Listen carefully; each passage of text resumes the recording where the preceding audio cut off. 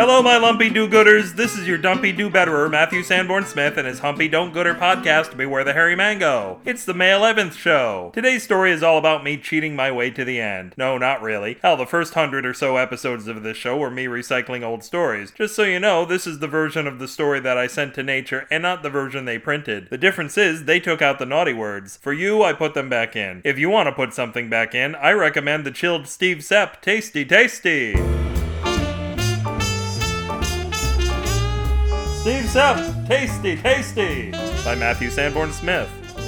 We didn't eat Steve on a Tuesday, which I think was one of the things that made him special. Steve Sepp, he was one of those all-time losers you talk about to make your own life seem bearable. Lived in a mobile home that hadn't run in a year and a half. That was what he called his car anyway. Couldn't get work, divorced, running from everybody. You didn't want to hang with the guy because you didn't want to catch whatever he had, you know what I mean? But I felt bad for him, and other people did too. The wife would bring him by a loaf of bread she baked or some corn muffins or whatever, usually when we were on our way to the hospital on Tuesday nights. This one night, though, Steve, sick as a dog, doubled over in pain. He took it until he couldn't take it anymore, which isn't long, really, because Steve was a major wuss on top of all his other problems. Mira and I, we hustle him over to the ER. Nurse asks a couple of questions, presses her hand against his belly button. Might be your appendix, she says, and they grab a wheelchair and hustle him off. Of course, of all the people we know, Steve was the guy that gets appendicitis. That's his luck. Well, at least he doesn't have to wait, I says to Mira. She slaps my arm and we head to the south end of the building where we wanted to go in the first place. The Baker Street Hospital is the place to go on Tuesday nights if you aren't already sick. Tuesday's usually their biggest outpatient day, and the outpatient diner is what draws people from all over the neighborhood and beyond. All those little bits and pieces they cut off of people during the day, they wind up on the menu. You know, stew, pulled meat sandwiches, what have you.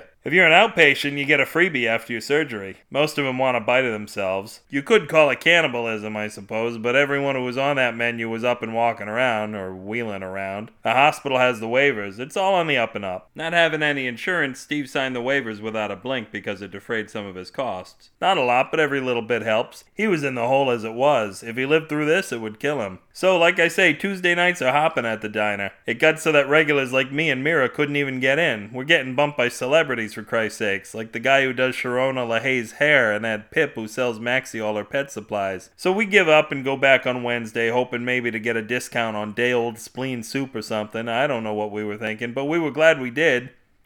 Excuse me, my mouth is watering just remembering it. We walk in not knowing what's what, and the place is nuts. Jimmy Palbro runs up to us before we even sit down and says, Al, Mira, you gotta try this. He's got a couple of biscuits with some gravy on them like it's the South or something, only it's brown gravy. Anyway, we taste them, and me and Mira, our eyes bug out. What is this, I ask him, and he says, it's Steve Sepp gravy. Steve from down the street? They must have brought him in for something. Yeah, I says, Mira and me, we brought him in last night. You hear that, everybody? Jimmy Palbro yells. Al and Mira are the ones that brought Steve in, and they're hollering and applauding like we're the ones who made him sick. You go down to the diner, you meet your buddies, the regulars, and you talk about the Sox or politics or whatnot. But this Wednesday, and I remember it like it was yesterday, this Wednesday all we can talk about is Steve. Holy Jesus, you should have tasted him on the mashed potatoes. When they wheeled him in for his share, the chef actually announced him, and I tell you, we stood up and clapped and whistled louder than before. He could have run for friggin' mayor that day. We would have carried him to his office on our shoulders, and he knew it too. He's sitting there in his wheelchair looking skin bony like he always has, miserable as hell, and when he really gets it, that we're clapping for him, he sits up straighter. He even smiles. Well, with what teeth he has. Somebody hands him a little plate of potatoes covered in himself. That was like a feast to Steve, even on a good day. The whole place gets quiet, and we're just standing there watching him. The nurse gives him a spoon, and he gets a little scoop. He's shaking a little, and he puts it in his mouth, and you can see his eyes get really wide. And he works his mouth a couple of times, but you don't really gotta chew it. You know that hospital stuff is basically mush. But he works it, and he swallows, and he goes to everybody, I'm really good! And the whole house goes apeshit. If this story stirred your gravy, you can taste it and other vital vittles at the web address of the body's excess, bewarethehairymango.com. It's time for mail. Email Beware the Hairy Mango. It takes more than one to tango. The only other rhyme is Durango, unless you stretch Mustango.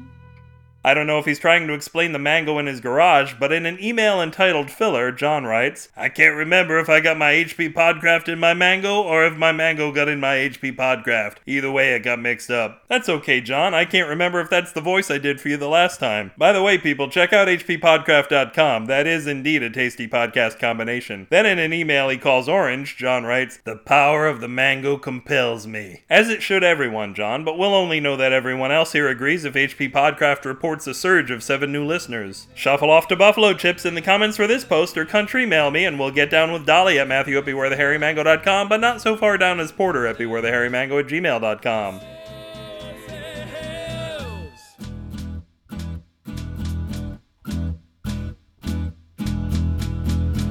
Are you still listening?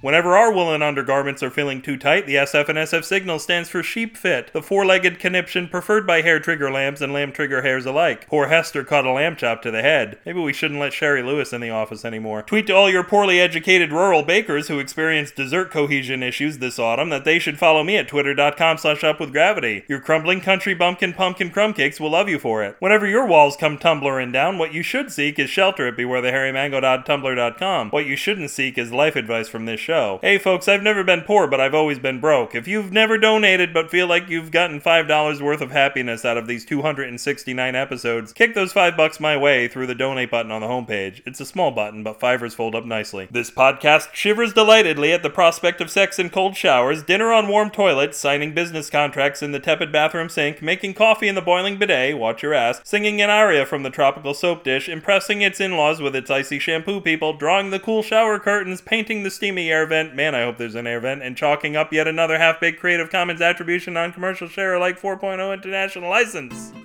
Until your coitus stops interrupting us, this will go on record as not having any recollection of Matthew Sanborn Smith and fail to remind you where there's a pill, there's a copay. People outside of the States aren't going to get that, are they? Good night.